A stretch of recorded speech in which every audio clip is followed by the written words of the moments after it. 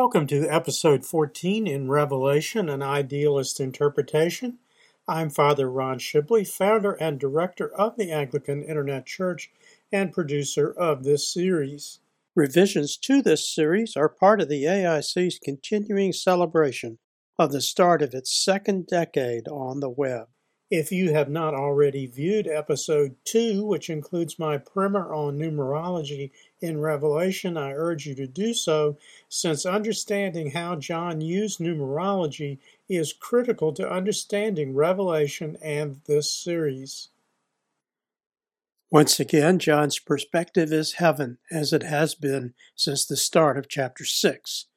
The illustration throughout this sequence is locus upon the earth, an illumination in tempera and gold on parchment from the Saint Sever Beatus from the 11th century, from the collection of the Bibliothèque Nationale in Paris, France. I have divided chapter 9 into two parts, the first being verses 1 through 12, an account of the first three woes prophesied in Revelation 8:13, the final verse in chapter 8.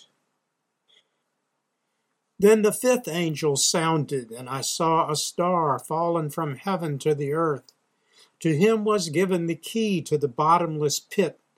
And he opened the bottomless pit, and smoke arose out of the pit like the smoke of a great furnace. So the sun and the air were darkened because of the smoke of the pit. Then out of the smoke locusts came upon the earth, and to them was given power, as the scorpions of the earth have power. They were commanded not to harm the grass of the earth, or any green thing, or any tree, but only those men who do not have the seal of God on their foreheads. And they were not given authority to kill them, but to torment them for 5 months. Their torment was like the torment of a scorpion when it strikes a man. In those days men will seek death and will not find it. They will desire to die, and death will flee from them. The shape of the locusts was like horses prepared for battle. On their heads were crowns of something like gold, and their faces were like the faces of men. They had hair like women's hair, and their teeth were like lions' teeth. And they had breastplates like breastplates of iron. And the sound of their wings was like the sound of chariots with many horses running into battle. They had tails like scorpions, and there were stings in their tails. Their power was to hurt men 5 months. And they had as king over them the angel of the bottomless pit, whose name in Hebrew is Abaddon. But in Greek he has the name Apollyon. One woe is past. Behold, still 2 more woes are coming after these things. There are 2 theories concerning the identity of the star that fell from heaven to earth in verse 1a.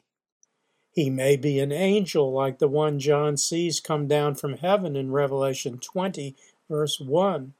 Or, and this is the most popular theory in the early church, he is the fallen angel, Satan or Lucifer, from Isaiah 14, verse 12.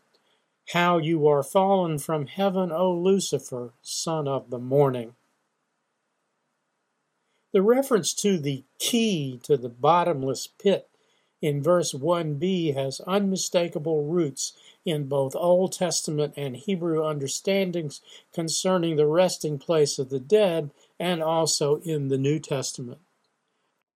John will use the term the pit several additional times in Revelation, in 9:11, 11:7, and again in 17:8 and 20 verses 1 to 3.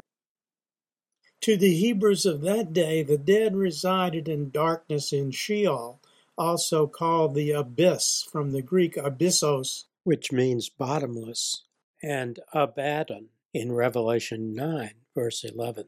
The book of Psalms includes numerous references to the fate of the dead and their resting places. For more on the traditional Christian teachings concerning hell, Hades, and Satan, see the Hades and Satan entries in the AIC bookstore publication, Layman's Lexicon. In the New Testament, in his opening vision in Revelation 1:18, St. John quoted Jesus saying, "I hold the keys of Hades and death." The illustration is a 14th century Russian Orthodox icon, the Harrowing of Hades, in which Jesus stands with one foot on each of the gates of Hades, with Adam in white and Eve in red, whom he has raised from the pit, with the open pit below containing keys and a shrouded corpse, the latter signifying those who will not be raised from the dead. In St. Luke's account of Jesus' encounter with the Gadarene demons, Jesus himself speaks a phrase which indicates that even the demons had the same ancient fear as the Hebrews of the abyss or the pit. From Luke 8:31, and they begged him that he would not command them to go out into the abyss. The illustration is a 6th century Byzantine-style mosaic of the event at the Basilica of Sant'Apollinare Nuovo, Ravenna, Italy. Smoke rising from the bottomless pit in verse 2 suggests both the smoke from the, quote, fire that shall never be quenched, unquote, in Mark 9, verse 45, and the concept of literal darkness in Sheol, similar to that expressed in the Benedictus, the song and prophecy of Zacharias, in Luke 1:79, in which he refers to deliverance for those sitting in, quote, darkness and the shadow of death. The Eastern Orthodox scholars in the Orthodox Study Bible, New Testament, and Psalms suggest that the smoke could be an allusion to the spiritual darkness that will descend during the judgment. The reference to locusts in verse 3 also reflects well-known ancient incidents in Jewish history recounted in the Old Testament. The plague of locusts is similar to the 6th, 8th, and 9th plagues in Egypt described in Exodus 9 and 10. Through this sequence, the illustration is the miniature illumination or detail from the Bamberg Apocalypse as used on page 78 of the companion book Revelation, an Idealist interpretation. The actual details of the locusts in verses 7 to 10 are strikingly similar to the two accounts of the day of the Lord and the wasting of the land described by the prophet Joel, the first in Joel 2, verse 4. Their appearance is like the appearance of horses, and like swift steeds, so they run, with a noise like chariots. And even more similarly, in Joel 1, verses 4 and 6, what the chewing locust left, the swarming locust has eaten. What the swarming locust left, the crawling locust has eaten. And what the crawling locust left, the consuming locust has eaten. His teeth are the teeth of a lion, and he has the fangs of a fierce lion.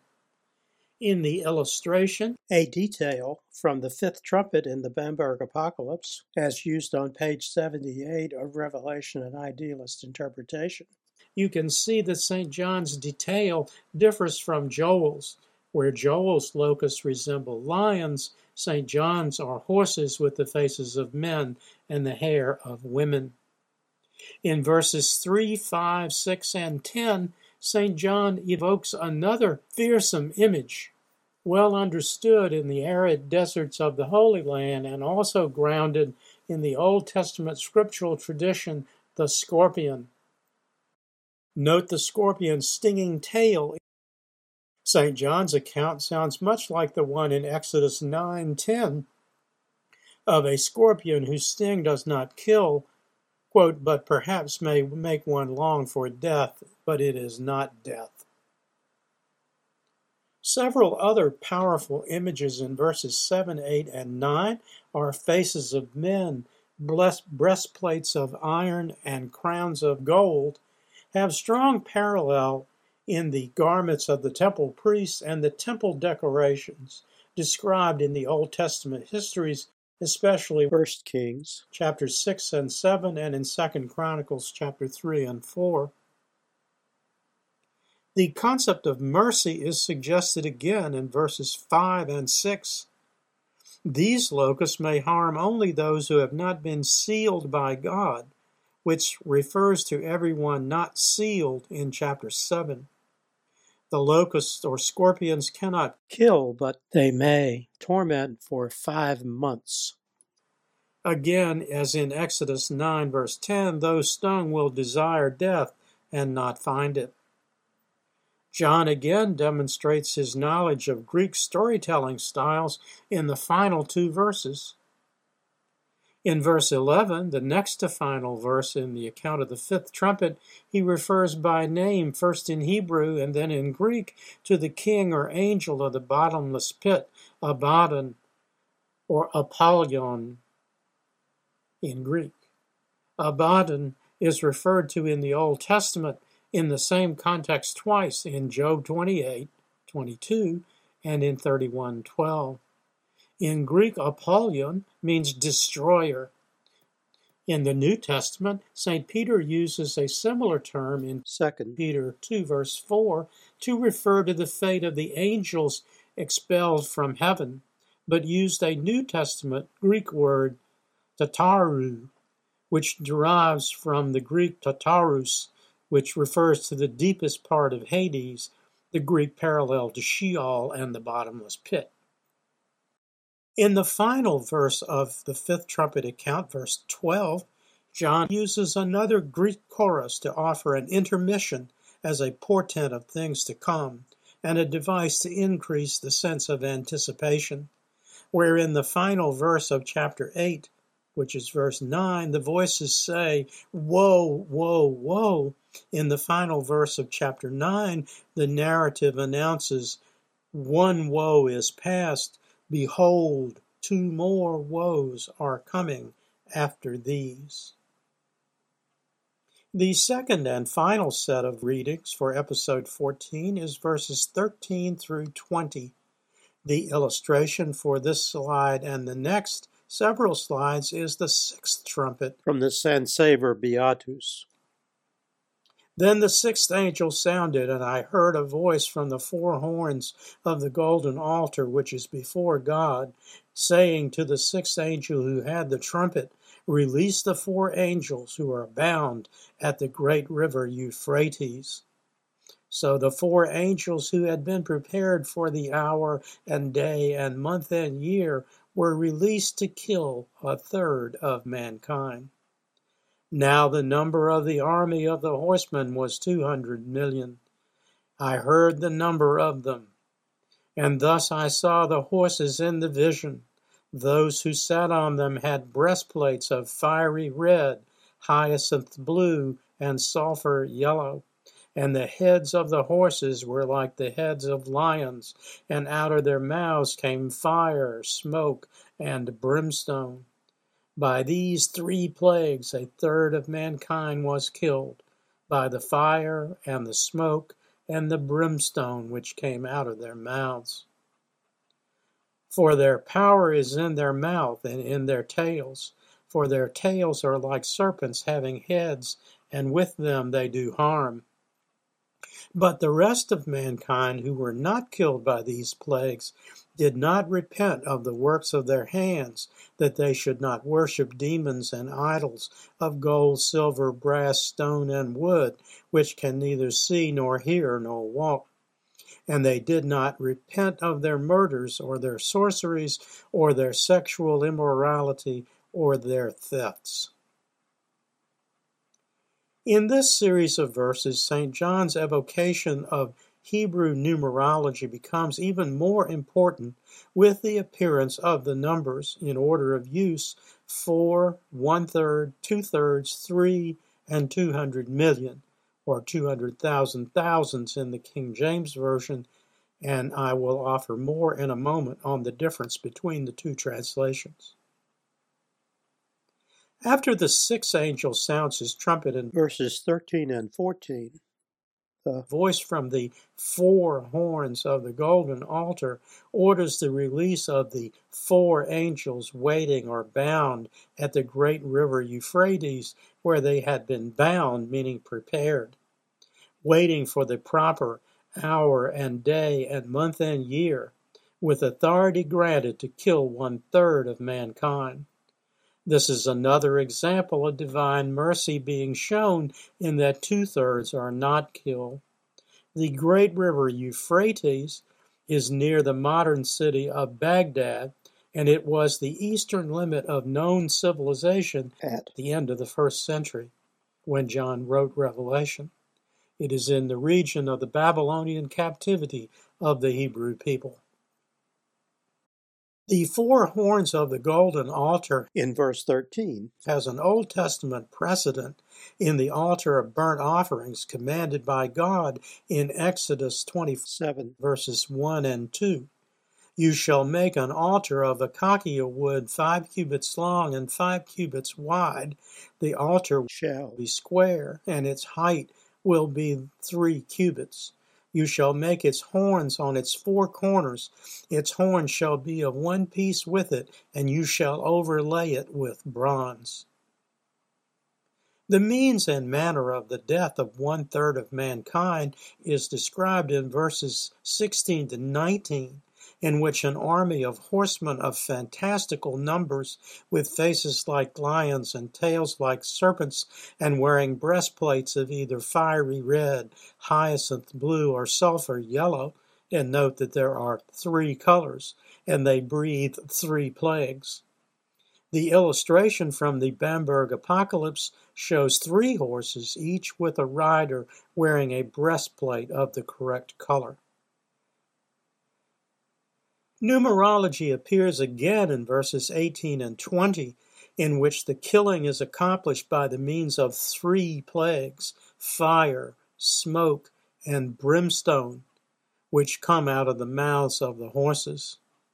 The method evokes the Old Testament precedent of the destruction of, quote, all inhabitants, quote, unquote, of Sodom and Gomorrah by brimstone falling from the sky in Genesis 19, verse 24.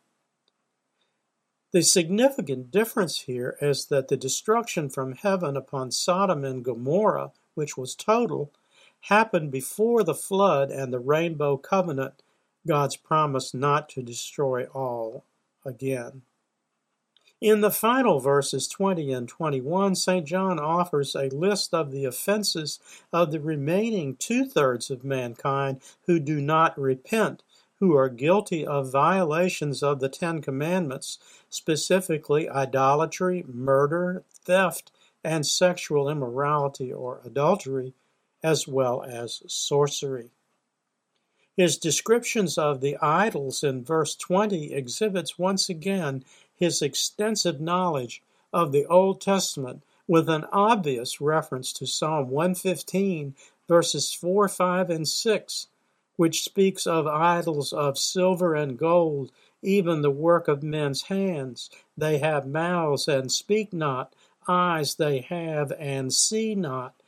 They have ears and hear not, noses have they and smell not. Here I want to take a few moments to comment on the number of horsemen. This is a case where the King James Version more correctly conveys St. John's meaning, giving the number as 200,000. As I explained in the primer on Revelation in episode 2, the Hebrew word translated as 1,000 means a great many and does not refer to a specific number. Therefore, 200,000 thousands means a vast number beyond human comprehension, even beyond the estimated actual population of the earth at the end of the 1st century when Revelation was written, and is not a literal number such as the 200 million in the New King James text. Thank you for joining me for episode 14 of Revelation, an Idealist Interpretation. Next time in episode 15, The focus is on Chapter 10, the revelation of the mighty angel and the little book. Other AIC resources on topics discussed in this episode include the Christian Education video series, The 12 Days of Christmas, in which the key word for the 9th day of Christmas, January 2nd, is angels. From the AIC bookstore, in the companion book in this series, Revelation, an Idealist Interpretation, presented in 214 pages with 52 illustrations, 51 of them from the Bamberg Apocalypse, including Chapter 9, and the illustrations on pages 78 and 81. My primer on numerology and Revelation is found on pages 7 to 11. In the Gospel of Luke, annotated and illustrated, the healing of the Gadarene demonic is illustrated on page 91. In the writing prophets of the Old Testament, Joel is the subject of chapter 2, pages 65 to 70. In the prayer book Psalter, history text and commentary, Psalm 115, a Psalm of David, and the third of 6 Hallel songs, or songs of ascent, is found on pages 267 to 268. Finally, in Layman's Lexicon, key words of interest are abyss, angels/archangels, commandments, day of the Lord, Hades, mercy, numerology, prayer, and Satan. The key to accessing everything produced by the Anglican Internet Church is available at www.anglicaninternetchurch.net, where we've made it easier for you to learn about Christian education, doctrine, worship, and study using your preferred way of learning. You can watch our Bible study, Christian education, and seasonal video series using the links on either the digital library or Bible study pages. If you prefer listening, you can listen to the podcast versions of any of our videos using the links on the podcast archive page, or to our podcast homilies for all the Sundays in the 1928 Book of Common Prayer using the links on the podcast homilies page. If you prefer written works, you can access any of the 17 AIC bookstore publications, all but one available in both paperback and Kindle editions, using the virtual bookstore link at the bottom of the home page, or directly using my Amazon Author Central page, https://www.amazon.com/author/Ronald-E-Shibley. Everything after .com must be in lowercase letters. I also invite you to subscribe to my blog page at www.Anglican Internet Church, accessible through the Father Ron's blog tab at the top or the bottom of any page on the site. By clicking the Follow Anglican Internet Church legend, you'll be invited to register your email address and receive notice of all new postings. Please be assured that we do not share subscriber information with any other organization, and you can ask for the removal of your address at any time. Until next time, may the Lord bless and keep you. May the Lord make his face to shine upon you and be merciful to you. May the Lord lift up his countenance upon you and give you peace. Amen. Glory be to God for all things. Amen. This program has been a presentation of the Anglican Internet Church. We invite you to visit our website and make use of its resources at www.anglicaninternetchurch.net.